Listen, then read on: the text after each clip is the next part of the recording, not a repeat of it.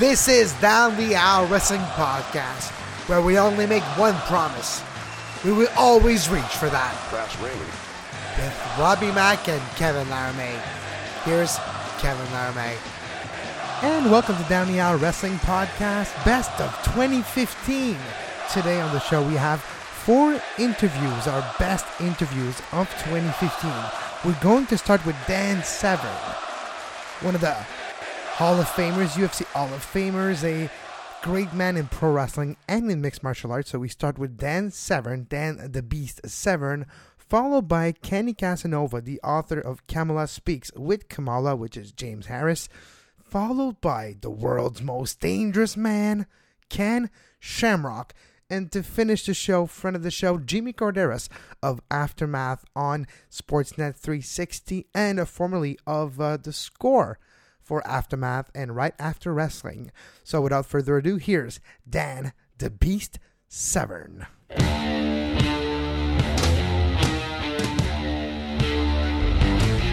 Joining us today on Down the Aisle Wrestling Podcast, a UFC Hall of Famer, the only Triple Crown winner of the Ultimate Champion, Super Fight Champion, and UFC tournament winner, Dan the Beast Severn joins us today. Dan, how you doing today?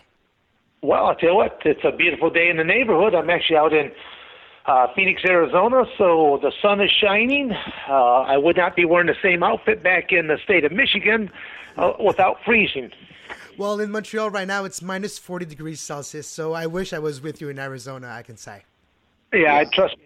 Just talking to some of my family members back in Michigan, they just got hit between, 1.5 feet to almost 2 feet of snow in the last 24 hours.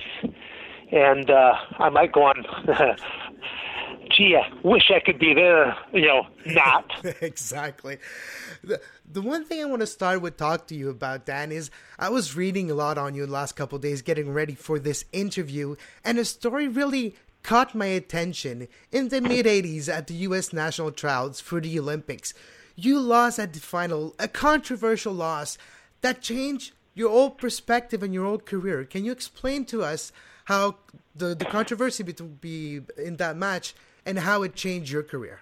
Well, I think the first way how it changed my career, you and I probably would not be conversing here today because I would have retired back in 1984 had everything gone the way it should have gone for me.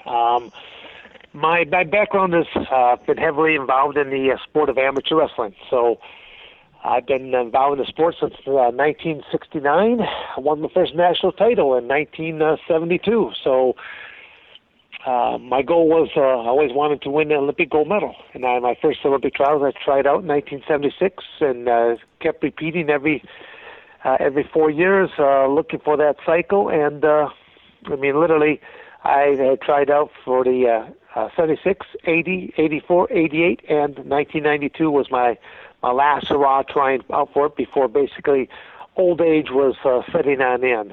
So I just tell people that I should have been the Olympic representative. I should have been the guy to have won the Olympic gold medal. But instead, I had to watch the person ahead of me win the gold medal without giving up a single point. And everybody who he went against, I had pinned in underneath 1 minute. So it would have been one of the easiest gold medals in the world for me to have won. And so I always just tell people that that incident right there basically inspired me. I'm not sure if I might use that as my word, but I will use that. Was my inspiration to pursue you had in MMA beginning, you're a pioneer, you're a legend in this sport. You were there at the early beginning. UFC 5 was probably the one that caught my attention. Being 11 years old in 1995, watching this VHS tape that I found in my video store and figuring out that it finally did the tournament of all the tournaments that I wanted to see. And it had the occasion to be number 5 because I missed it first. It was the first one I've seen. So you really caught my attention when I was a kid. And watching you, I was a wrestling fan too, watching you step into the octagon looking like a guy I'm used to watching on wrestling, just became a big fan. And that night really sparked my imagination because winning a tournament, fighting 3 different times in one night, it must have been something out of this world. Can you explain to us the mindset you had when you stepped into the octagon the first time that night? Well, I'll tell you what, again, for your listeners, just to kind of educate them a little bit, because people in the States are definitely a whole lot more forgetful than other countries.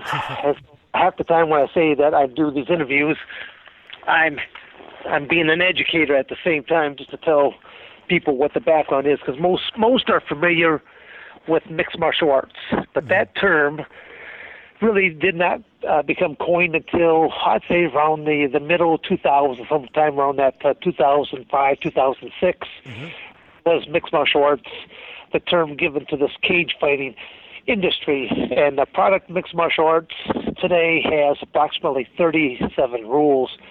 Part of those 37 rules are there's weight classes, time periods known as rounds, weight classes, and you fight one opponent in a given evening. Back in the NHB, otherwise known as No Holds Barred era, there were only 2 rules. Those being, do not bite your opponent. Rule number 2, do not stick fingers in their eye sockets, otherwise known as no eye gouging. End of the rules. And people would say, well, no, you can't do this or you can't do that. Yeah, you could. That's where people couldn't believe that you could actually pull someone's hair, you could grab their clothing, you could knee them in the groin. I mean, it's just, as long as you didn't bite someone or stick a finger in an eye socket, you're good to go.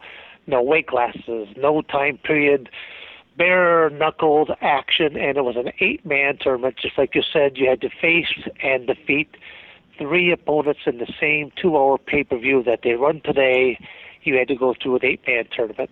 So that was just a whole different raw type of format. So I guess with all that said right now, what was actually your actual question? Just wondering your mindset going to the octagon when you first fought that night against people of different sports, of different backgrounds, because back then every single competitor had a different background. Sure. They were dubbed the wrestlers. Some of them were boxers. Some of them, if you're Art Zimmerman, were boxers with what boxing gloves. Jiu-jitsu, sambo practitioners. Yeah. Everyone knows. I say that most everyone, including myself, was a one-dimensional athlete. You just brought just really one discipline to the cage. So literally, what was my mindset? I think that my amateur wrestling career prepared me quite well. I mean, I did have the opportunity to watch the very first 2 UFC events. A friend of mine, I didn't watch them live on a pay-per-view. A friend of mine who watched the first 2, he copied them on an old VHS tape, and he brought it over to me, and he said, hey, you ought to think about doing this.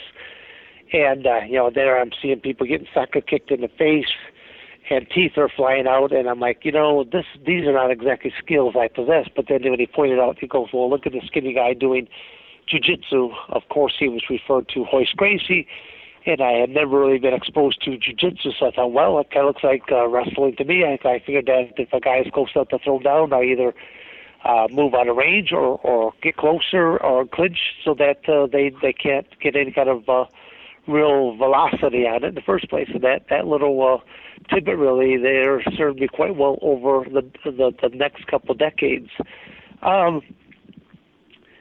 Walking into there, I really didn't think about anything.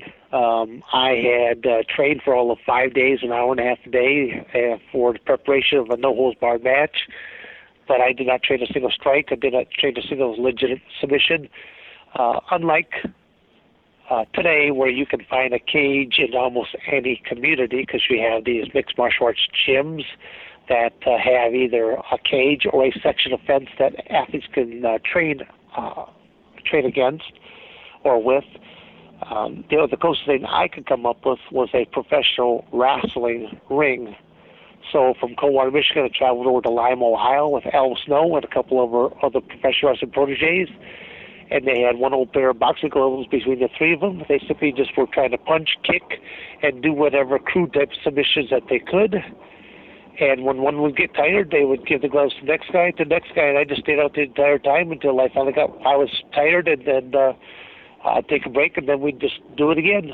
But I never trained a single legitimate strike, never trained a single legitimate submission. So when I walked into the cage for the first time, I was asked what was my martial art, and I just simply said to them, I'm an American wrestler, and they kind of looked at me like, well, what's that going to do for you? And I go, I'm not sure. I guess watch and find out. Well, Dan, I'm going on a limb to say that it really did work out for you as far as being a legitimate wrestler. And speaking of wrestling, I want to fast forward a bit to 1995 when you entered Smoky Mountain Wrestling, and you were working with Jim Cornette, which eventually led to you transitioning into the WWE, the WWF at that time. Can you tell our listeners exactly how that transition happened? Did Vince contact you, or did Jim Cornette kind of go to Vince on your behalf? How exactly did you find yourself all of a sudden fighting in Smoky Mountain Wrestling? You're the NWA champion, and then you're in the hottest era of professional wrestling as far as the WWF went. Well, I mean, my first profession was professional wrestling. I started training professional wrestling as of the 1992 Olympics. Once that was done, I started, a new rule came down from the United States Olympic Committee that allowed athletes to be both amateur and professional simultaneously. Prior to that, had I turned pro, I would have lost my amateur status and would have been ineligible to compete anymore. So my amateur wrestling career meant a great deal to me. So I stayed amateur up until 92, jumped into doing professional wrestling then. And then by 1994, the cage fighting stuff started emerging. And then I just had a dual career since that time. So kind of like a modern-day Deion Sanders. Well, yeah. I mean, you see there's a lot of these guys that are right now in either mixed martial arts or professional wrestling that are trying to cross back and forth here right now. You've got Brock Lesnar, you've got CM Punk, you've got, Kurt Angle was talking about it. You have Tito Ortiz that's bounced back and forth. You have, there's still probably half a dozen other guys that I'm just missing their names here right offhand that Del Rio was talking about it. In both. Go ahead. Alberto Del Rio was talking about it as well, I think. Yeah. Yeah. Like I said, there's a number of other guys there, too. I mean, I'd say that Brock Lesnar is probably one of the more notable names here right now in the current. There's a couple of people even in, I'm just drawing some blanks here on some names. Oh, no worries, Dan. After you got to WWF, probably one of the more, I wouldn't say the more memorable things from that tenure, maybe the most infamous things was the Brawl for All. Now, if I remember correctly, you were in the Brawl for All, you beat the Godfather, and then all of a sudden the Godfather was back in the tournament. What exactly happened, and how did the guys backstage take to the WWF Brawl for All? Well, I mean, I really can't explain too much on that. I mean, it was something that, there was a meeting that was called. We were at our show, and I don't remember where we were at the time, but a couple of the road agents asked all the talent to come together in the cafeteria. They're going to have a quick little meeting there. And then this concept of the Brawl for All was being explained, and that everyone was going to be in the Brawl for All except for Ken Shamrock and Dan Severn. And basically, as soon as I more or less heard that, it was kind of like, well, do you need me here anymore? And then they're like, no, and I kind of left the meeting there. But then several weeks into this Brawl for All concept, I happened to be in back, just probably relaxing, doing whatever. And one of the road agents came up to me and said, how would you like to be in the Brawl for All tonight? And I go, I just said, how much against who? They gave me the price and the opponent. I go, okay. I said, I don't want to wear the gloves though. Okay. And they looked at me, they're like, well, you can't go bare knuckle. I go, I said, I'll never throw a single strike. I said, but I will show you what a real wrestler is capable of doing. And, I didn't really get my way. They made me wear the gloves. I actually wish I would have just walked out to the ring and would have just demanded to have them cut them off, because you got to realize this is live while it's happening. I could have gotten away with it at that point in time, but it's just one of those things where when you can look back at it now and think, well, geez, I wish I would have done it like this instead. But as it was, I mean, I tied the Godfather all up, took him down, but it was difficult when you got these 20-ounce gloves on your gloves, really restricting your ability. Even in my career of cage fighting, I only wore gloves within, let's say, the last, I'll say 10 years or less of my career that I wear gloves. And even then, it was changing state by state to where only twice ever in my career was it mandatory that I had to tape my hands. And I said, well, what's the bare bones minimum that you allow to be called taped hands? And they're like, well, one piece of gauze, one piece of tape. And they were almost being facetious as they said it to me. Well, I put one piece of gauze, one piece of tape wrapped around, and as I'm slipping my gloves on, it's falling off. And these athletic commissioners like, how is that supposed to protect your hands?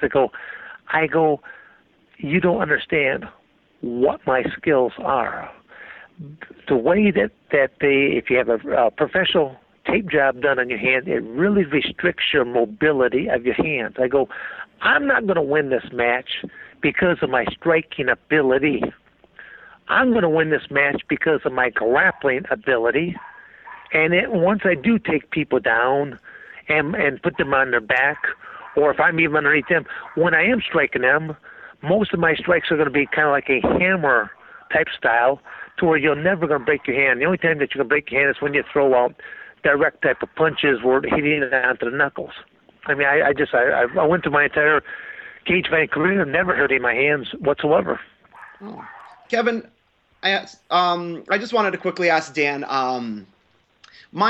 Growing up, I was obviously a fan of wrestling, but my favorite wrestler growing up was Owen Hart, and you had a very memorable feud for me with Owen Hart. Would you be able just to tell us a little bit about what your memories were like working with Owen, and if you could wrestle anybody, be it past or present, who do you think you would match up the best with nowadays? Yep, sorry about that. There was some dogs in the background there. I just had to calm them down for a second. No problem. So, to answer your question, I mean, it was, it was an honor and a privilege to have done matches with Owen. And in the beginning, I didn't really know who he was. Mm-hmm. I knew about the Hart family and their legacy in wrestling. So that was, I was aware of that. Now, getting to know Owen, after a while we got to know him. I mean, he had a great sense of humor. He was a great prankster. Were you ever a victim of any Owen's ribs? Say again? Were you ever a victim of any Owen Hart's pranks? I think he tried to pull a few jokes on me in matches or try to break me out of character, make me laugh. Yes, in the middle of trying to do something serious live out in front of people. Okay. So I mean, I was never on the receiving end of a rib, other than simply trying to, make me break character or something like that. That was, something else. The unique part is there to be at the Hart residence while they were shooting the dungeon match between Ken Shamrock and Owen Hart, and I was the guest referee. So, for several hours while they're setting up the lighting, the sound, and all that kind of stuff down there in the basement, here I am. I'm upstairs, sitting by Father Stu, and just listening to him, just talk about stories and stuff like this. I'm just politely just listening to him, just regale a story, and different people ask him questions and stuff like that. And that was pretty unique. But getting back then to Owen, there was unique things that we could do because of his amateur wrestling background. I could do some more things with him I could not do with a normal professional wrestler. So we could do some things called like pummeling and stuff like this. I could do some legitimate amateur wrestling techniques that he would know how to react to properly and stuff like that. Whereas, most professional wrestlers are just to be so just skilled of doing just one thing, and that's professional wrestling. So, but even as you see now, the influence of mixed martial arts and how several professional wrestlers have included submission techniques or striking type techniques, or they're wearing type parts of the MMA uniform, gloves and things of that nature, or shin pads, kick pads, just so that they're showing that influence from that sector going into the matches. But working with with Ken Shamrocks and with Owen Hart and with Steve Blackman, that was kind of like the four of us were involved in a few different things there together. Dan, if we're looking at your overall career, there's one question that a lot of people ask athletes that did both sports, amateur wrestling and pro wrestling. Compared to fighting and no holds barred or mixed martial art, compared to pro wrestling, which is hardest and which is hardest on your body? Which one was the easiest to do? Well, I mean, for me, again, my perspective, the professional wrestling was harder for me to do than my shoot career, just because I've been doing my shoot career so many more decades before it. Even though I wasn't doing cage fighting, but being an amateur wrestler since 1969. I won my first national. I started teaching the sport of wrestling in '71. I've won my first national title in '72. So I had so many more decades of experience doing it before by 1992 jumping into it. Prior to that, the mindset that was difficult to me is whether I stepped into a cage, a ring, or on a mat, I had an opponent. Now when I step into the squared circle of professional wrestling, I have a partner. And that was tough for me to do, because now I'm listening for crowd reaction. You're listening to the referee. You're listening to your partner in different ways. So literally, there's just a whole different type of magic that's taking place. Whereas before, I could walk out in front of thousands of people, and I could tune them out. I could tune the referee out to where all I saw on that mat or that ring was an opponent. I'm just really good about going at that little focused land and being there. So I had to learn a different thought process going into it, and even executing the various moves and techniques of things in nature. So many of the guys would say, "Lighten up! You're like the pipe wrench on me." And I'm thinking, "Gee, I'm trying to be. I am being light on you. I am being loose." But because a lot of these wrestlers would wear like baby oil too on them, so they would make their muscles stand out and glisten. And I'm thinking, how tough it is to hold on to somebody when they've got baby oil on them, and you're supposed to be responsible for their safety. That is like the most basic rule 101 of professional wrestling: is you protect me and I protect you. But I see more and more there really isn't that honor taking place. It's so selfish, or I should say becoming so much more selfish, where most people look at themselves as an individual and they just look at it, what's in it for me? And the reality is, if you want to have a good professional wrestling match, it's a partnership, but it also includes that referee, because if that referee is not there to do their job, that could screw up the psychology of your match as well.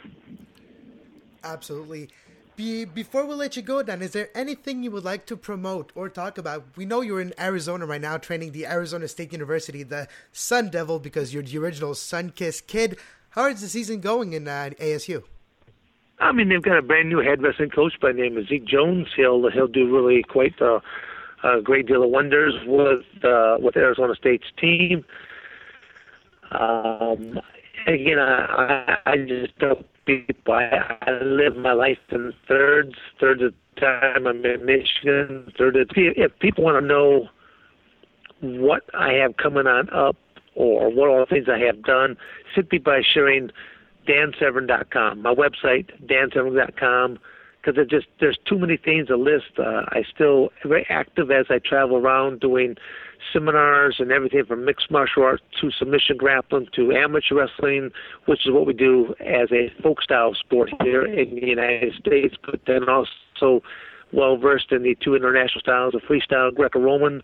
I've been working with law enforcement since '84, corrections since '94, corrections since '95, but I also worked with air marshals, border patrol, and our military. So I'm very excited about the mechanics that I started teaching back in 1971 has translated well over to a lot of different areas of how I'm able to break down technique, demonstrate it to individuals, understand their rules of engagement, and show them and make them a better widget. Just within the last 4 months, I was approached by the sheriff's department here in Arizona. And one of the commanders said, just touch base with me, and he said, Dan, what do you know about cell extractions? You know, when they had to remove a prisoner from their cell. And I just said, well, I've watched the reality show Lockdown a couple of times where he kind of laughed. He says, well, it doesn't exactly happen like that. And I said, well, just bring me on in. I said, let me watch all aspects of it and let me participate in all aspects of it so I can see what happens if you're the guy that's coming in to get the bad guy. And I go, then let me be the bad guy so I can experience it on all aspects of it on top of just viewing it all. And literally, I came up with half a dozen drills for them to do and new ways of doing techniques, of which one, just dealing with the bad guy's legs alone, will probably revolutionize that sector. So again, I'm happy knowing that stuff that I have taken from my amateur wrestling career, professional wrestling career, my cage fighting career, and have been able to combine it all together to where it's what continues to keep me out there and continues to keep me employed as well. Fascinating. UFC Hall of Famer Dan the Beast Severn, we can't thank you enough for being on the show today. Well, just touch base with me in another 6 months, and we'll give you the next update. How's that? Sounds perfect. Thank you very much, Dan. Thank you, Dan. Thank you. Yep, bye.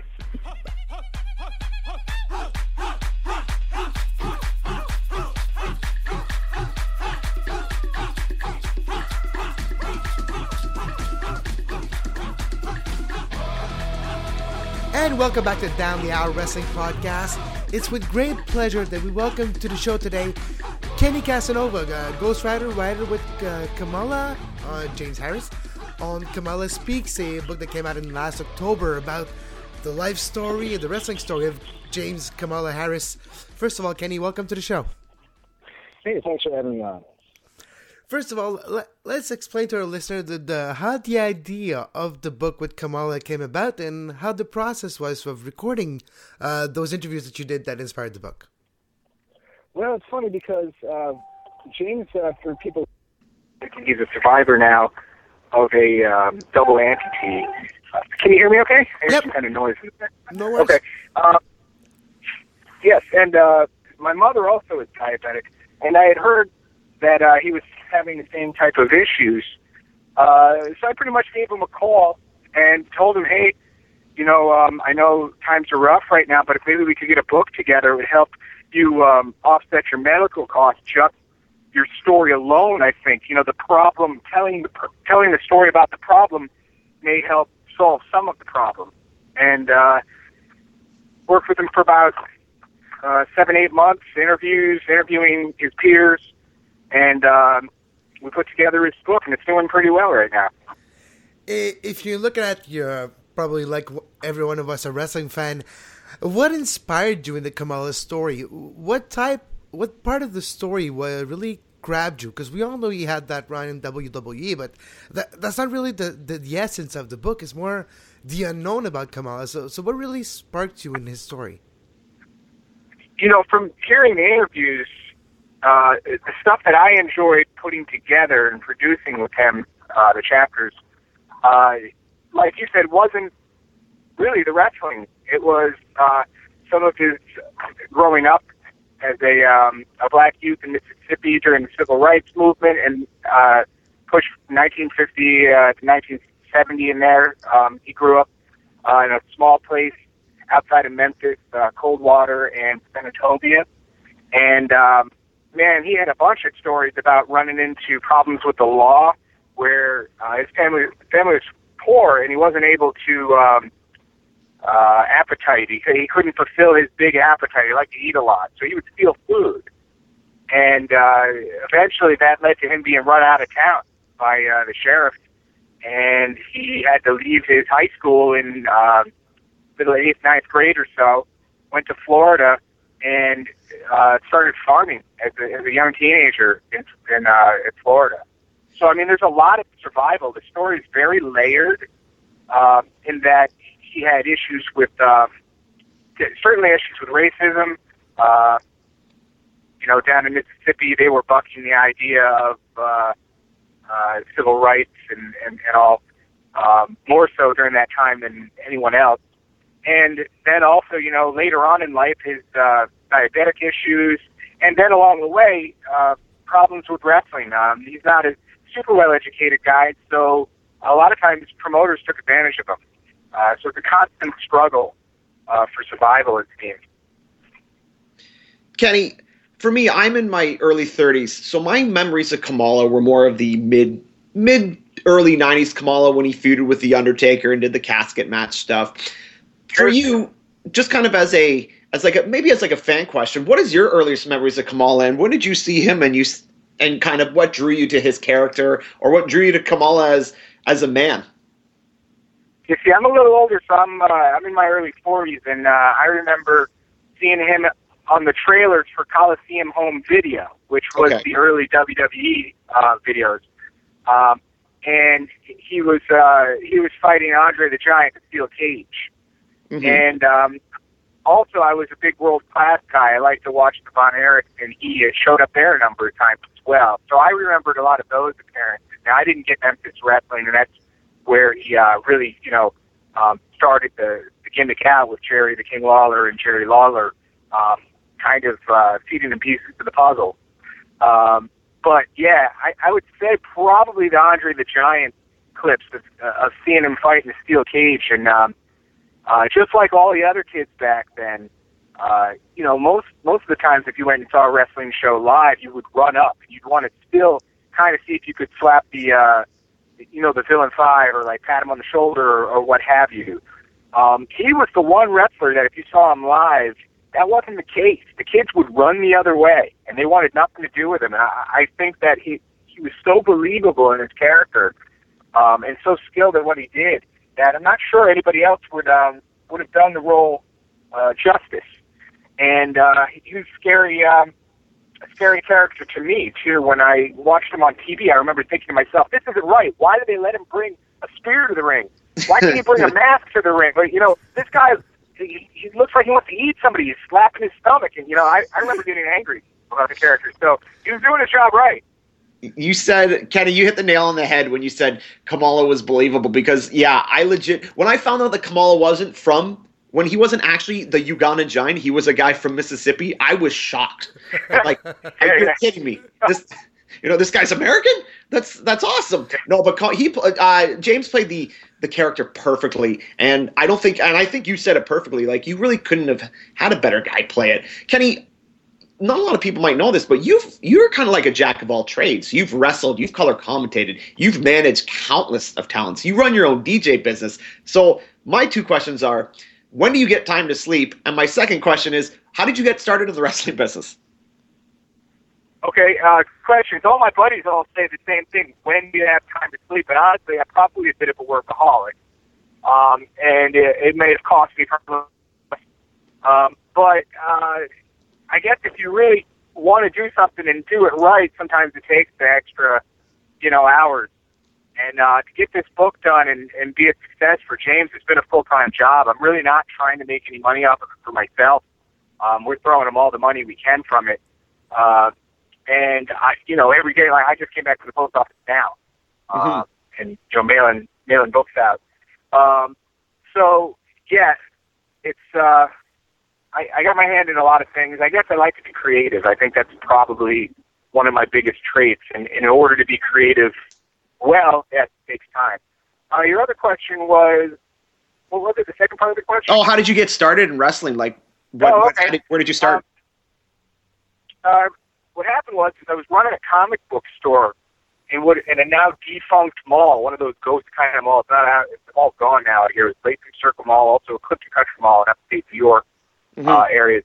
And in the comic book store, we had a guy who wanted to go to wrestling school. There wasn't one in the area. Now upstate independent promotion scene is pretty big. There's a lot of little indies and everything, but back then there was nothing, and we had to travel 4 hours every weekend. Me and this guy named Thorne. He also went by the name Sweet Pete Waters. We did a couple things. He traveled around a little bit, did some jobs with Ring of Honor early on. Also traveled with another guy named Dave Dijon, who was known as Danger, and a few others. But we went to this place called Skull Crushers Gym in Elmira, and one of the people that was in the same class as us, which was the first class, was H.P. Logue, who some people may remember. He did a ref gimmick in ECW where he also ref, and he was in Ring of Honor. He actually booked for Ring of Honor for a while, so he was a bit of a name. He actually recorded the music, the new Kamala theme that we used for the trailers and everything. Super nice guy. So, we did a bunch of stuff down there in Elmira. I learned with a bunch of different wrestlers kind of trained us. The guy who was running it was actually a wrestling promoter, and he would bring in different trainers to kind of give us, the basics and all. Some of those were T.C. Reynolds and Preston Steele, who some people may know from WCW. A more known name was Tom Brandy, Sal Sincere. I did a ton of stuff with him early on, so you might know him. Yep. They also brought in people like Bam Bam Bigelow and even the great Virgil himself. So we learned with a bunch of those guys, and I learned early on that I could wrestle. That was okay. But at 5'11", just about 6 foot, I wasn't as big as what was needed then. Now, the independent scene is, it's a lot smaller, a lot more aerial, a lot more high flying, but I was very creative. So I started to become a jack of all trades. I wrote the programs. I was a ring announcer. I was a manager most of the time, and I liked to sing wrestlers to the ring with a cheap karaoke gimmick, like a lounge lizard type of thing. So that's kind of the background that I came from, all of that creative behind-the-scenes stuff, as well as some of the extra stuff needed with talent. Okay.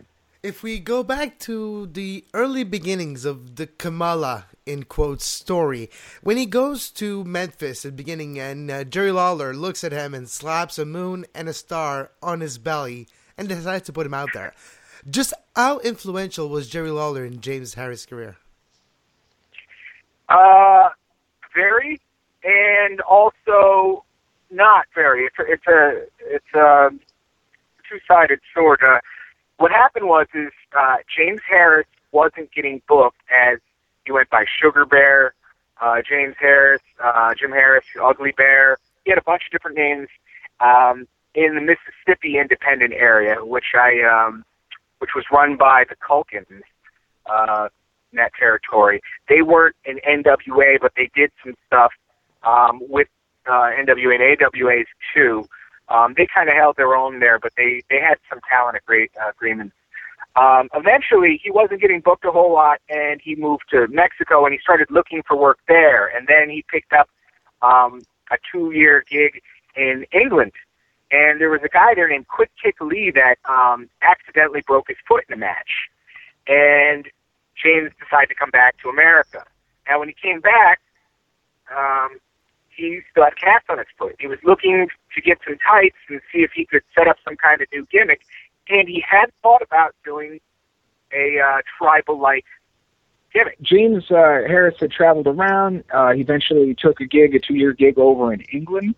And from there, a guy named Quick Kick Lee was doing a Bruce Lee-type gimmick, broke his foot accidentally, which actually turned out to be a blessing. Now, when he came back to the States, he had been looking for a new gimmick to do, and some different people contacted him and told him, hey, you should try this and you should try that. I think the great Mephisto from the Mississippi territories that he had worked with some, he had told him that you definitely should go and do an African-type gimmick, because while he was in England, he started taking some different international tours, and one place he went to was Africa, and he came up with the idea to paint his face when he went back to England and started to act like a little bit in the early stages of what would be Kamala, but he didn't really have the whole gimmick figured out.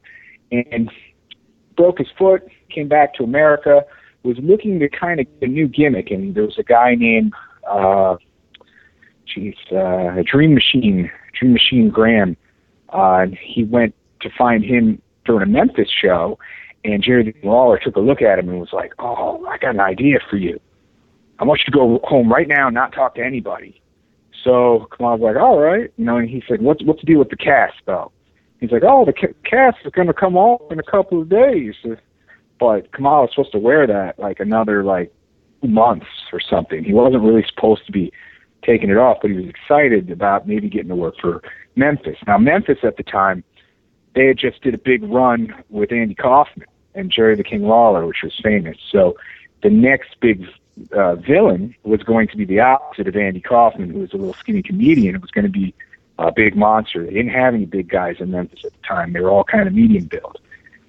So Jerry the King Lawler brought him down to Jerry Jarrett's farm out back in the woods. They took a tribal mask off of Jerry Jarrett's wall, which became a big part of Kamala's character. They gave him a big spear. They had some earrings they bought at a yard sale and some bracelets that they picked up at the Five and Dime, and they painted him up looking like a comic book character that Jerry the King Lawler saw from Frank Frazetta, who was an artist for Conan the Barbarian, a Marvel comic. And from there, that's how the Kamala character was born. So it was a little bit of Kamala and a little bit of the Jerry the King Lawler and Jerry Jarrett approach. But at the same time, Kamala just hates the idea that he didn't come up with the whole look himself as well. And that's why later on, if you've looked in old books, you might see Kamala spelled Kimala. Kamala wanted something out of it. James Harris wanted his stamp on the gimmick, so he changed it to K.A. So all the spellings of Kamala were a direct result of James wanting his own personal stamp on the gimmick after he left Memphis. And just one other side note, James Harris is the first American to wear face paint as part of the character, as part of the gimmick. Oh, wow. Regular deal. The only person that did it before him was Michael Hayes. And Michael Hayes didn't really paint his face as a regular deal. He just kind of did it here and there, almost like an accessory or almost like a more like an extra added thing. Yeah. There was Kabuki, who did it before Kamala did in Japan, and that's kind of where there was another guy too. There was another guy that actually came over to American. His name escapes me at the moment.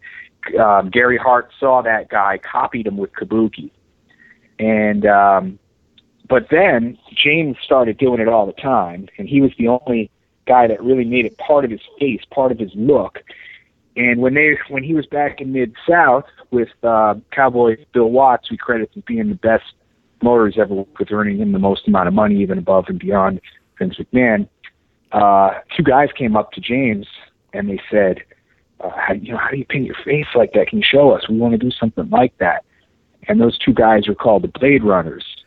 And then years later, that was Sting painting his face and Ultimate Warrior. So Kamala was the one that showed him how to paint the face, what to use, and how to do it, and make it look good. Awesome. And they made a lot of money off of that. And it paid off for him, too, because later on, when Kamala wasn't making a whole lot of money, WWE, maybe, some people would argue he's taking advantage of a little bit. He wasn't very good at negotiating, not too good with numbers. The Ultimate Warrior came up to him and said, "Hey, man, whenever you're on a show with me, I want you to jump in the limo with me. We'll just I don't want to say break kayfabe, but we'll just get you in there at a different time, move the limo and get me in there. That way you don't have to drive and pay for any travel. And if you're ever on an airplane, I'm buying you the ticket. And if you're ever in the same hotel, I'm buying you the room.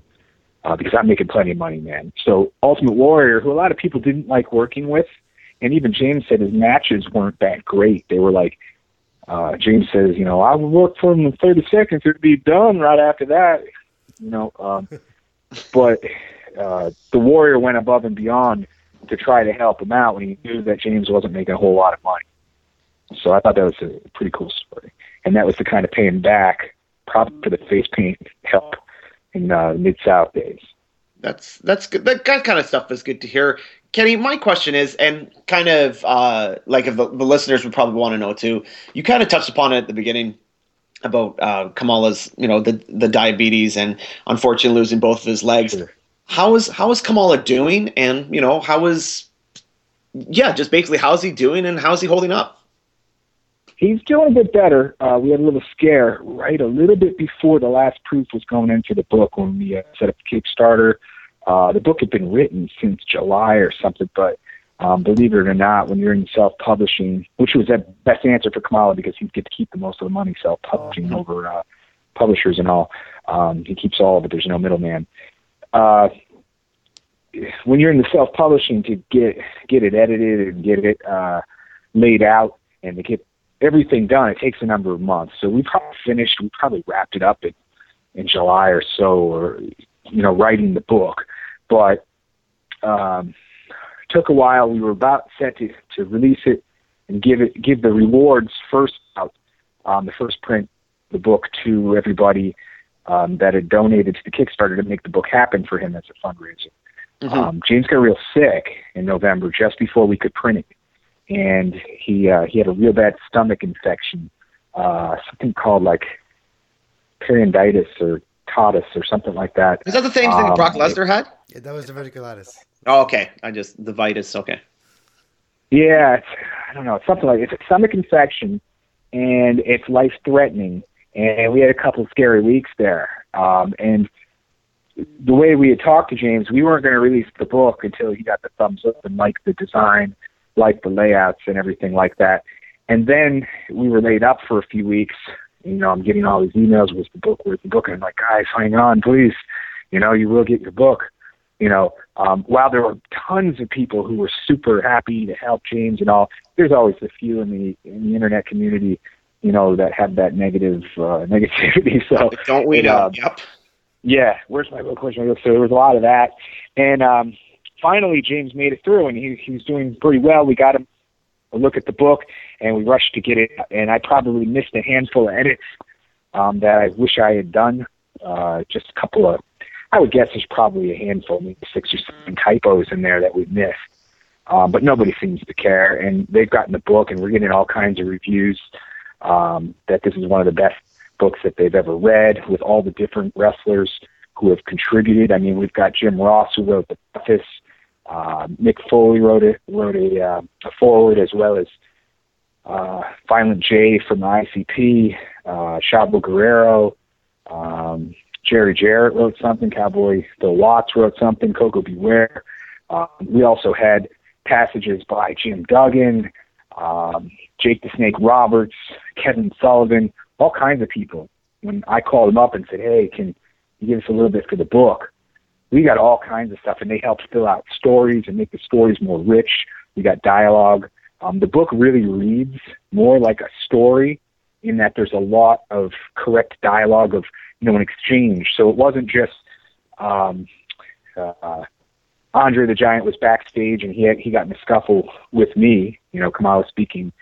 You hear what Andre said, and you hear what James said to him, and who was in there and who else spoke in the locker room, Dick Murdoch and different people. And so I think if people give it a chance and check out KamalaSpeaks.com and they're interested in the book, they'll follow along with a lot of other people are saying, is that's a very different book and reads like an actual story. I'm also an English teacher, so I've had a number of years writing and teaching writing, and I think I figured out from teaching my classes what the kids like, what the wrestling fans would like to hear. It's a lot of voice, a lot of characterization and stuff. I think we did a good job with that. So if you're interested in the book, KamalaSpeaks.com, and I guess, Kenny, is it available on Amazon as well? Yep, it's available on Amazon. On Amazon, you can get the traditional book. If you're looking for an autographed copy, which pretty much the only way to get that right now, because Kamala's not able, due to health restrictions, to do a whole lot of autograph signings, Kamala Speaks is a good place to get that. And also, if you're into the idea of really helping him out, it's better to buy it at Kamala Speaks, because KamalaSpeaks.com, there's no middleman. It's there's no Amazon taking a cut. So we'll direct the listeners to KamalaSpeaks.com. Kenny Casanova, thank you very much for taking the time to speak about Kamala today. Hey, thanks for having me. I appreciate the plugs that you guys could give us. It's our pleasure, and hopefully we can talk to you down the road. Great, thanks. All right, without further ado, the world's most dangerous man, Ken Shamrock. Or the Godfather of MMA, if you like. Get out of my way!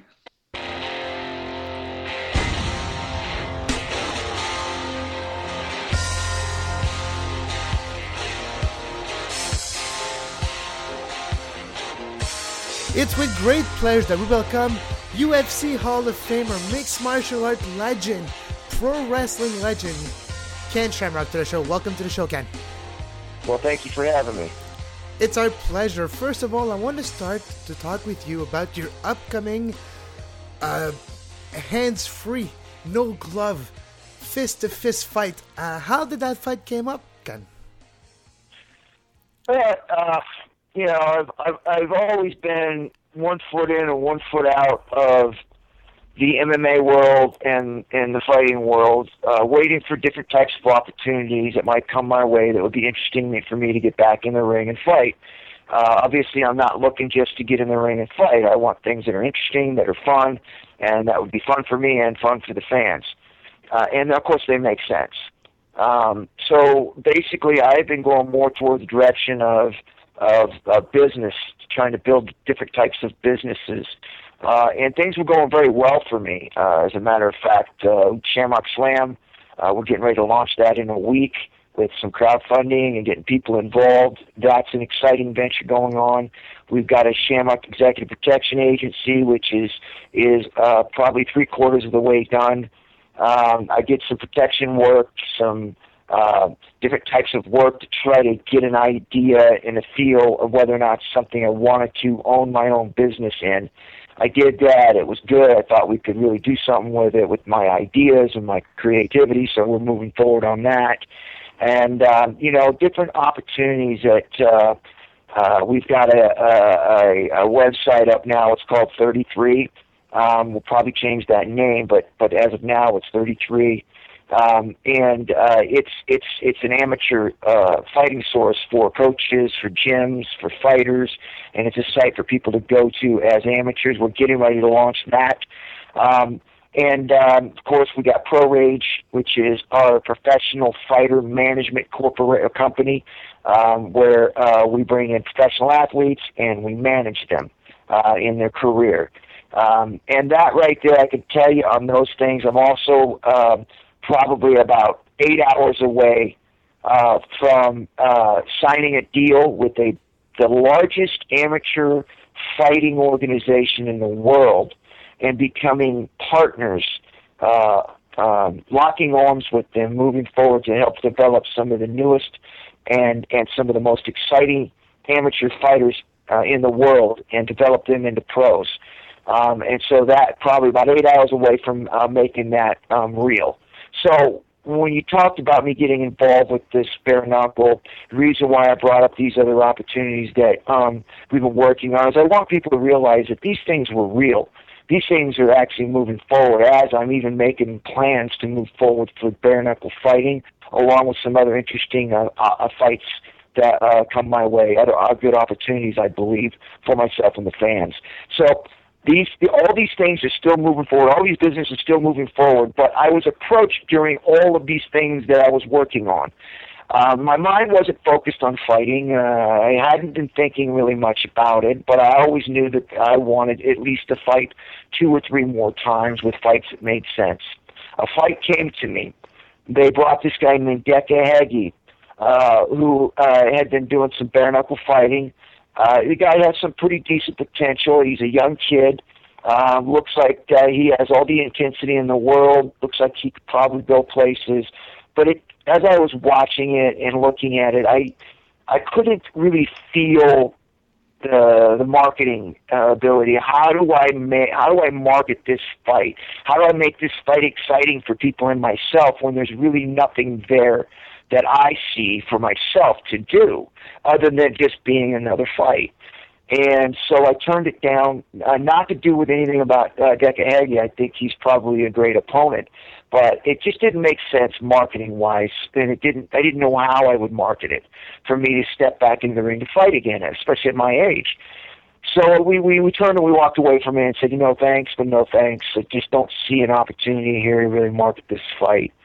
And so they came back to us about 3 weeks later, and they gave us a name, James Quinn.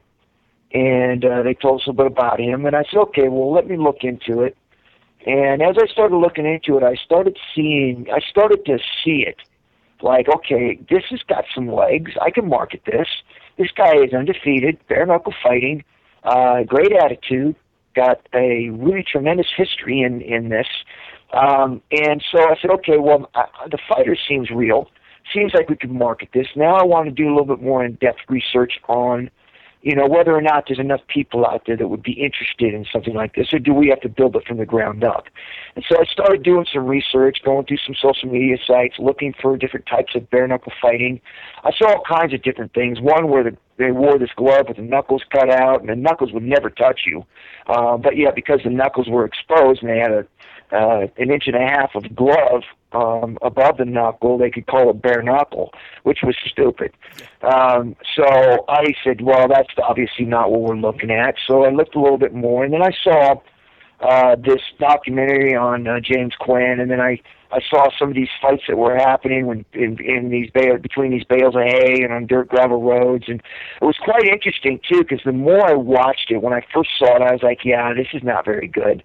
But the more I watched it, I saw how many people turned to the site to at least watch this thing. They turned away. They didn't stay long. It was probably 30 seconds to a minute was the average person that would stay and watch. And the reason being is because it was the caliber of fighters that were fighting in these fights. Most of them didn't last a minute or 30 seconds, and if they did, it got sloppy after a minute. But the excitement is there. The people want it, and I started thinking to myself, this is a lot like No Holds Barred. When I first started doing it, people would come to watch it, but they realized the attention span didn't go very far because most of the time the fights were finished in 30 seconds or a minute, and if they didn't finish that long, the guys got so tired that they were tripping and falling over each other. But people wanted to see it anyways, and I see the same kind of excitement for this bare-knuckle fighting that I've seen with No Holds Barred. The opportunity's there. People want to see it. All we got to do is get in the caliber fighters that will turn it to a professional level. And so I thought me and James Quinn would be great guys to go in and actually do that, considering with his tremendous amount of experience in bare knuckle, his history in bare knuckle, and then, of course, my experience in bare knuckle and my experience in No Holds Barred, and my following and his following, and I thought, you know what, this is a good thing. And so I jumped on board. We did the contract, make sure everybody was happy, and that was that. And so the more that I'm going into this fight, the more I'm training, the more interviews I'm doing, I'm seeing everybody else seeing what I'm seeing. They see this thing as being something big. All right, and what is the date of that fight? I know it's in April, but what's the precise date, Ken? What's that? What's the precise date of the fight? I know it's in April, but what's the date? They don't. They've got a couple venues right now vying for the fight. I would probably say more like August. I know we were talking about June, but you need 6 months to the pay-per-view companies. Mm-hmm. They need at least 4 to 6 months to market a fight properly. And so if you're looking at June, we're running out of that time frame. So August looks to be, to me, the best place to have this fight. All right. If we go back to your legendary mixed martial art and No Holds Barred career, you had many different rivalries. And here's a question that I asked Dan Severn a couple of weeks, which was one of your rivalries. What is the one mindset that you need to get into the octagon for a tournament, going to UFC 3? Watching you was a momentous moment in my life. I fell in love with mixed martial art watching you and Dan Severn back in the early 90s. But what was the mindset when you first walked into the octagon for the first time? Well, I think you got to be very focused on the guy in front of you. I think you can't thinking about you. A lot of guys will go in and they'd start thinking about, well, I got another fight, so I've got to think about, you know what, you don't think about it. You focus on the guy in front of you. You focus with the fight that you got. You finish that fight, and then immediately when you're done with that fight, you've got to focus on the next one. And you got to focus on what you're going to do, because you don't get a plan for an opponent, because you don't know who's going to win the next fight. So you just don't know. So that kind of preparation is out the window. What you got to do is mentally focus on yourself and what you need to do to win the fight. And you have to do it within a 15 to 20-minute time span. Because when you win your first fight, you know you got to go in and fight this guy. You beat this guy. The next guy, you don't know who it's going to be. It's going to be one of the two guys. So you don't plan for that. You just basically focus on the fight, beat the guy you're fighting. Once you're done with that fight, then you focus on whoever wins that next fight, and you only have 15 or 20 minutes to do that, to be able to focus on your next opponent. So I think me personally in that is more about focusing on what's at hand and what's in front of you, and not worrying about what's around you or what's coming up. Ken, you were a part of arguably one of the best WrestleMania matches in history at WrestleMania 13 with Stone Cold and Bret Hart as the referee. Now, I know you trained earlier in the 90s as a pro wrestler, and I think in the late 80s as well, but can you tell our listeners how you actually got involved in the WWF? Did Vince McMahon approach you, and what was it like to work in that WrestleMania 13 match? Well, I tell you, the reason why I got involved in wrestling was because at that time, MMA was really taking a huge hit on pay-per-view. They were getting blocked. They weren't able to have the events in certain states. A couple times they had to set up. It was actually I believe it was in Carolina. I could be wrong, but we were in one of the other states, and they actually, after they had already set it up, they're getting ready to prepare to do the fight. The court had handed an injunction down and banned the event from happening. So they had to load everything up on a plane, a big 747 plane, two of them. You had to load all the ring and all the cameras, everything that happened for the production.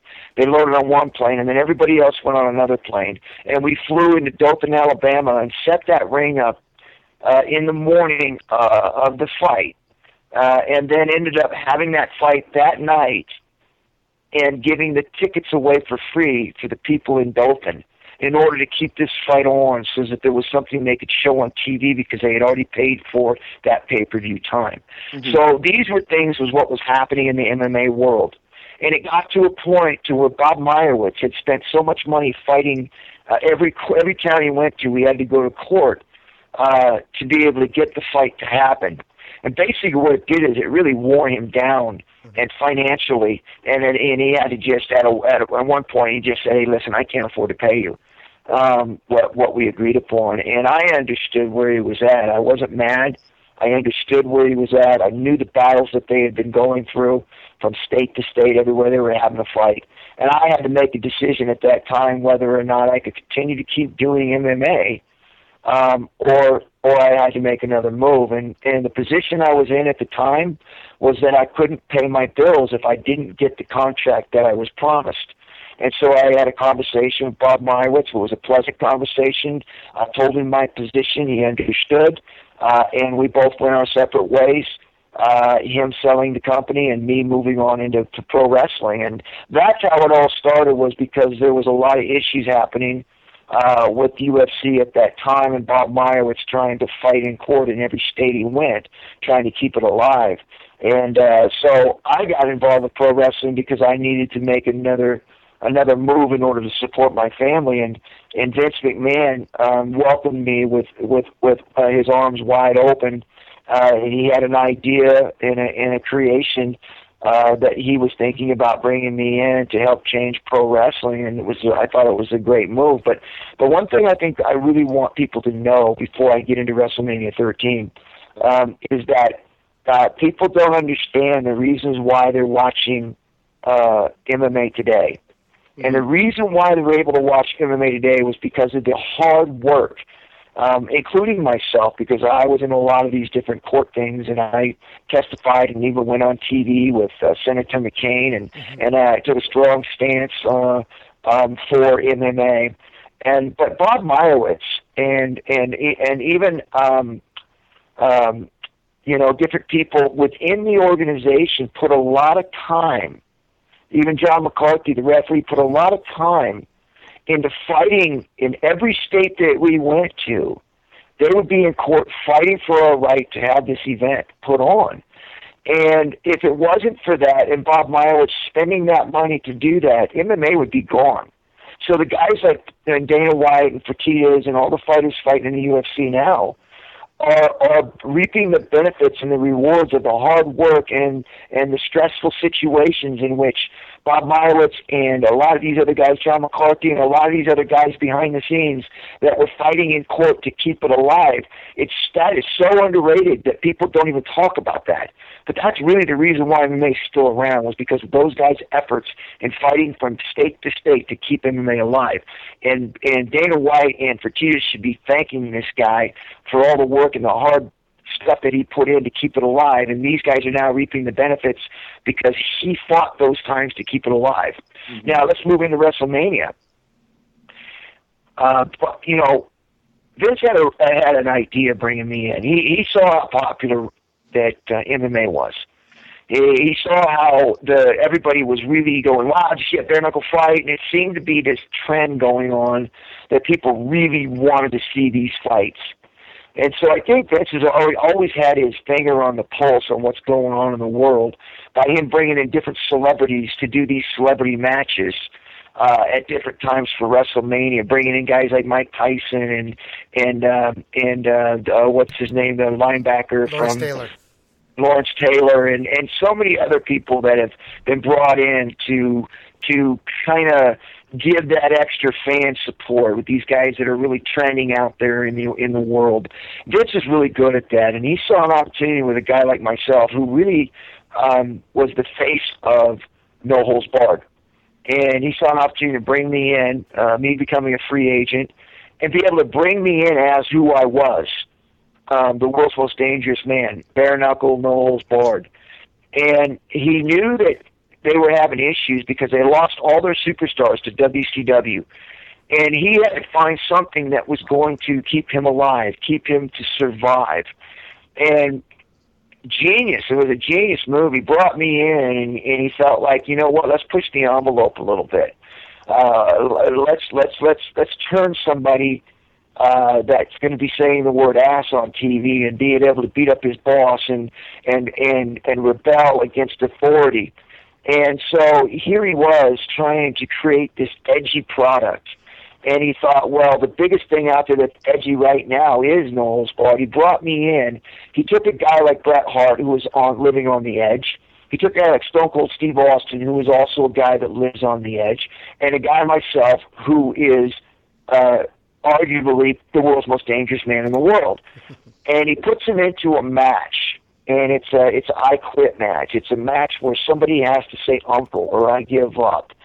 And the two guys were tremendously talented in being able to put that kind of a match on. And then throwing me in the mix was like the icing on the cake, which made it real, which made everything roll perfect. Yeah. And so once that happened, you saw pro wrestling change. You saw pro wrestling go, oh my gosh, did you just see what happened? I mean, it was like watching an MMA match where people were like, did that really just happen? Did that just happen?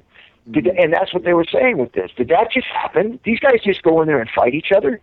And so it was tremendous. And then you saw Stone Cold and Bret Hart, both those guys, just go to another level. You had the Canadian Stampede where we had the 8-man tag. It was just tremendous. It was like from that point, we rose to levels that had never been seen before. And it was because of that match. Ken, you're also a part of one of my favorite, I'm going to say my favorite stable in wrestling history. And I have a bit of a confession for you, and I don't mean to bring up my inner nerd, but we had our own version of the Corporation in high school. Now, mind you, the guy who played you was not nearly your size, but, you know, he was the biggest guy that we had. So we're like, okay, you're Ken Shamrock. But can you tell us a little bit what it was like to be a part of the Corporation and just basically being part of the Attitude Era in general, and just what you guys exactly did to not only, I don't want to say put WCW out of business, but really just turn it around to make the WWF doing ridiculous ratings? Well, I guess it goes from like this, being a pro wrestler where you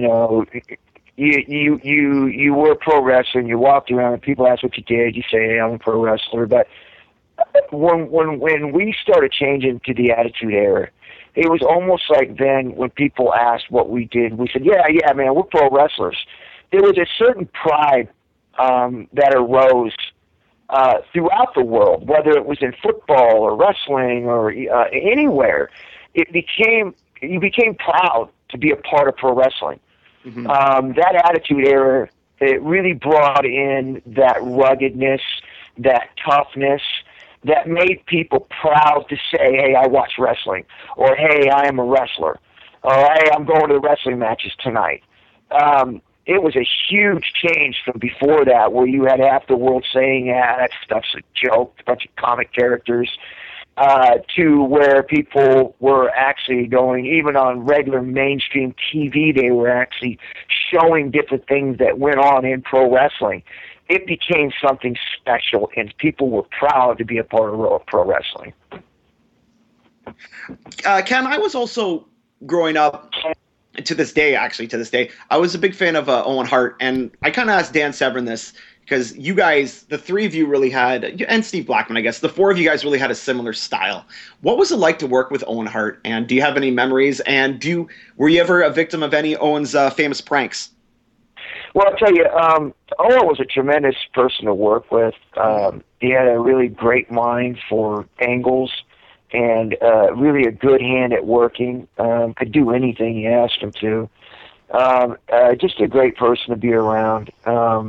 I remember we did the dungeon match and also the Lions Den match, and those were two very, very difficult places to work matches, because you didn't have the ropes, the turnbuckles, or the apron to fall out on, and it was straight work when we did those matches. And Owen was the perfect guy for me to do it with, because he had a tremendous work ethic. I myself had a tremendous work ethic, and we were able to constantly keep action flowing in those matches.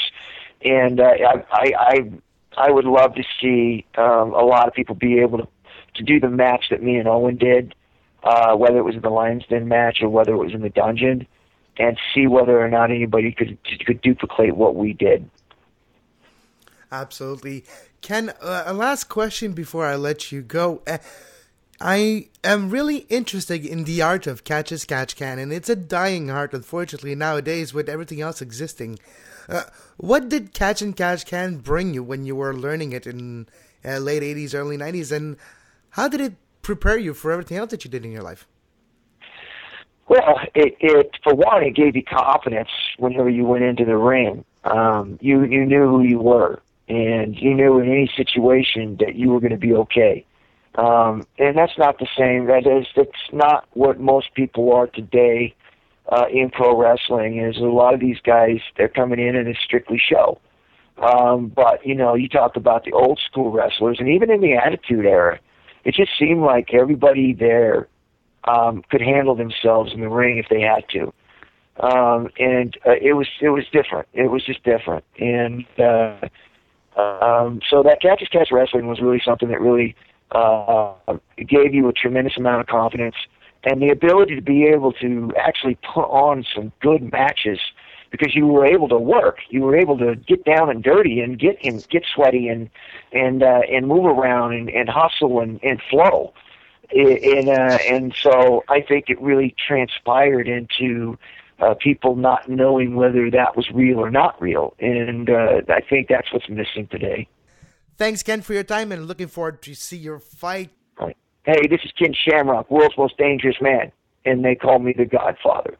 You're listening to Down the Aisles. And welcome back to Down the Aisle Wrestling Podcast. It's with great pleasure, honor, and so happy to receive Jimmy Korderas, former referee for the World Wrestling Entertainment, WWF even back then. Jimmy, welcome to the show. Well, thanks, Kevin. Thank you for having me on. First of all, it's Royal Rumble in the next couple days. What's your first thought when you think about the Royal Rumble? It's kind of like, other than WrestleMania, obviously WrestleMania is the biggest event of the year, but The Royal Rumble is almost like my second favorite because it's the most fun because it's at times, especially this year, and I don't mean to jump ahead too much, but it's so unpredictable, and there's a lot. Every year you get some kind of surprise in the Royal Rumble, which is kind of cool. But it sets the tone for WrestleMania, and it sets the direction, and that's what I love most about it. You spoke about you can't predict what's going to happen this year. When you're looking at it this year, did you expect, especially with this Monday, last Monday, do you know where it's going? Do you think it's going to be Reigns? Do you think it's going to be Bryan? There's a couple of different storylines. I'm all confused. How are you feeling right now, just a couple of days before the Rumble? Yeah, exactly. Like you, it's up in the air. I can go either way. Obviously, Daniel Bryan and Roman Reigns are the two favorites to win the Rumble, and you can make a case for both of them. Just like in the main event, the triple threat, you can make a case for all three guys winning that match as well. But I like the fact that it is not as predictable. And, a lot of wrestling fans, one of their biggest criticisms is that, wrestling is too predictable sometimes. Mm-hmm. And I don't have a problem with it being predictable. It's the way you tell the story and how you get there, which is important for me. But I like the fact that sometimes it can be unpredictable, and this Sunday at the Royal Rumble, definitely unpredictable. And you mentioned it. There's many different possibilities where they can go with Reigns, with Bryan, with Ambrose, Wyatt, with everyone, especially with all the old school that happened on Monday. Do you feel this year the kind of like put the reset button? It doesn't feel as the Rumble itself. It feels more unpredictable, but more up in the air. It feels like there's an excitement that was almost forgotten in the last couple of years. What do you think brought that this year? I think a lot of things. I think newer superstars are starting to emerge. There's nothing wrong with the established guys. Obviously, the guys like John Cena, the Randy Ortons, the veterans that are there will have their spot, and it's up to the young guys they're not going to give up their spot. It's the young guys got it. That's the whole thing. And there's this misconception where everybody says, well, they're not given the opportunity. If you notice this year, the opportunity is there. It's just like guys are reaching for it. They're grabbing it. Look at Seth Rollins. Seth Rollins has become the biggest heel in the company right now, and he's doing it. He's doing a great job. You look at guys. Daniel Bryan is hugely over with the audience in a very organic way. It wasn't forced. It just worked out that way. Dean Ambrose is doing great. For all the criticisms for Roman Reigns, I think he's doing a great job. If you here in Canada, we got to watch SmackDown, of course, a day earlier than the United States. Mm-hmm. And if you saw him last night in his promo in his interview with Renee Young backstage, he was fine on the mic. He seemed more comfortable. He seems to be getting into a groove, and that's the way he is in the ring. So the younger guys are starting to step up. So you're seeing almost like they haven't taken over yet, but they're poised to start taking over from the veterans. And like I said, it's up to them to grab that spot, not to be handed that spot. Yeah, just a quick side note. I think you're right. I think the new generation now, compared to the one about the Ziggler, Sheamus, the one a couple of years ago, I think this one have a little bit of a chip on their shoulder, and they're out to prove themselves. Which the other generation were maybe a little too nice and didn't want to do any waves. Those guys, they don't care. They're gonna take it. Yeah, I agree totally. Going back to the Royal Rumble, and as a former referee, I know you've been involved in many of them. How's your feeling? How do you expect those matches? Are you a little scared? Because there's a lot of bodies, a lot of limb in per square feet, and you can get injured quickly. How do you approach the Royal Rumble as a referee? Basically, it's more like you got to have your head kind of like on a swivel and pay attention to what's going on.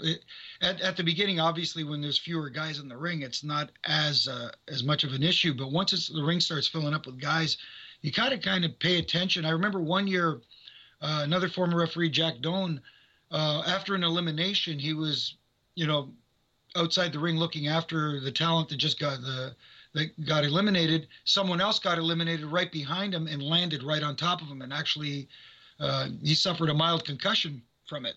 So you got, it's not only, obviously the risks are there for the talent in the ring, but even as a referee, if you're not paying attention and somebody's flying over that top rope, you can get hurt. That's exactly what was my thinking, because you're always close to the ring on the outside, close to the barricade, but there's people flying up in the air, landing left and right, and it doesn't take a lot to receive a boot to the face or a smack across the face out of nowhere. Oh, absolutely, and it could happen just like that, too. What's the greatest moment that's etched in your memory, Jimmy, about the Royal Rumble? What's the most magical moment that is for you at the Royal Rumble? Oh, there's so many of them. I mean, like, it was fun back in 2001 when Drew Carey came out as a surprise entrance into the Royal Rumble and was face to face with Kane, and he kind of dropped all that money in the ring, and I had to scoop it all up. I didn't keep it, contrary to what some people think. I didn't keep it. I gave it back. But Cena coming back in 2008 when he had the surgery on his torn pectoral.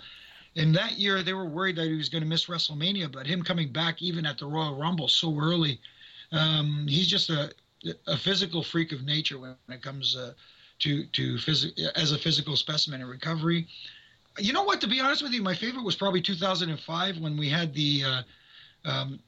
again, John Cena and Dave Bautista went over the top rope at the same time. Unfortunately, it was also the night the chairman blew out both his quads storming to the ring. But you know what? That was very exciting. It was, again, something that wasn't... confusing, too. I watched it last night. Because it wasn't in the cards, it just turned out that way. And it actually added more excitement than what was originally scheduled. So it's funny you mentioned this, Jimmy, because I watched it last night. So it's really fresh in my mind. I see Vince coming down the aisle, throwing the jacket, being so mad and gesticulating, and then sliding in the ring and just slam. Both quads just give up, and he's just standing there.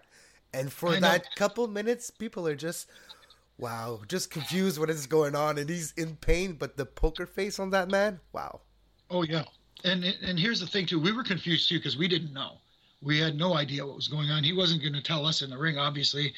But the amazing thing is when he restarted the match, he slid out under the bottom rope, and he walked back on two torn quads. I mean, obviously, he wasn't walking well, but he walked back to the back on two torn quads. That man is just, he's not going to show any fear, any pain, anything. That's determination for you. If you think about the closing moments of the Rumble this Sunday, what could be your prediction, Jimmy? For me, this is my prediction, and I know a lot of fans want to see Daniel Bryan win the Rumble, especially considering what happened last year. Even though he did get his WrestleMania moment, actually two WrestleMania moments last year, because he had the opening match against Triple H, which was fantastic, and then, of course, going off the air with Daniel Bryan in the WWE Championship. He's already over huge with the crowd, and there's this weird misconception with the audience sometimes that if you're not the champion, you're being held down, but that's not the case. This guy is already over, and in my opinion, it's a testament to him that he doesn't need the championship to be hugely popular. So this is the time to build someone else, and I think you can do that with a Roman Reigns if the vocal minority out there doesn't, crap on him and doesn't give him a chance, because I think the opportunity is there to make another big star, if you know what I mean. Absolutely. Would you use Daniel Bryan to get other people over then? Because Daniel Bryan, the fact that he's over, I don't say make him lose, but partner him up with somebody, use his fame and charisma maybe to help somebody else get to that level. Yeah, you can do that, but in my thinking, I think going forward, maybe into WrestleMania, because I know a lot of people like the David and Goliath dynamic of Daniel Bryan versus Brock Lesnar, but you can get that same David and Goliath story told with Daniel Bryan versus someone like a Rusev. And Rusev and him challenging Rusev for the United States Championship, making him tap out, being the first guy to make Rusev tap out at WrestleMania. And, obviously some people say, well, it's kind of a demotion for Daniel Bryan to be to go from WWE champion to US champion. I look at it the other way. I think it actually elevates the United States championship to have someone like Daniel Bryan holding it. And right now, it's probably the only title that's. Oh yeah, you're right. It's a win-win. It's probably the only title that's worth something now too, with the fact that the WWE Championship was out of TV for months. The Intercontinental Championship is a losing championship, so you get the only U.S. title left. Yeah, but again, even with the WWE Championship, I get the frustration with Brock Lesnar not being there every week and stuff like that. I'm okay with him not being there every week because it only works for someone like Brock. Do you know what I mean? If it was somebody else, if it was a regular superstar on the roster who's like a full-time guy, it wouldn't work. But because Brock is who he is, and he's a special athlete. He's a one-of-a-kind, superstar. And despite the fact that he's gone for long stretches of time, when he comes back, you see the reaction he gets. It's unbelievable. So with him, it kind of works, but with anybody else, I don't think it would.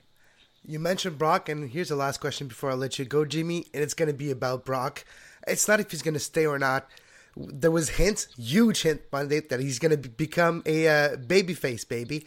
So it's going to be interesting to see how they pull it off and how they do the official turn.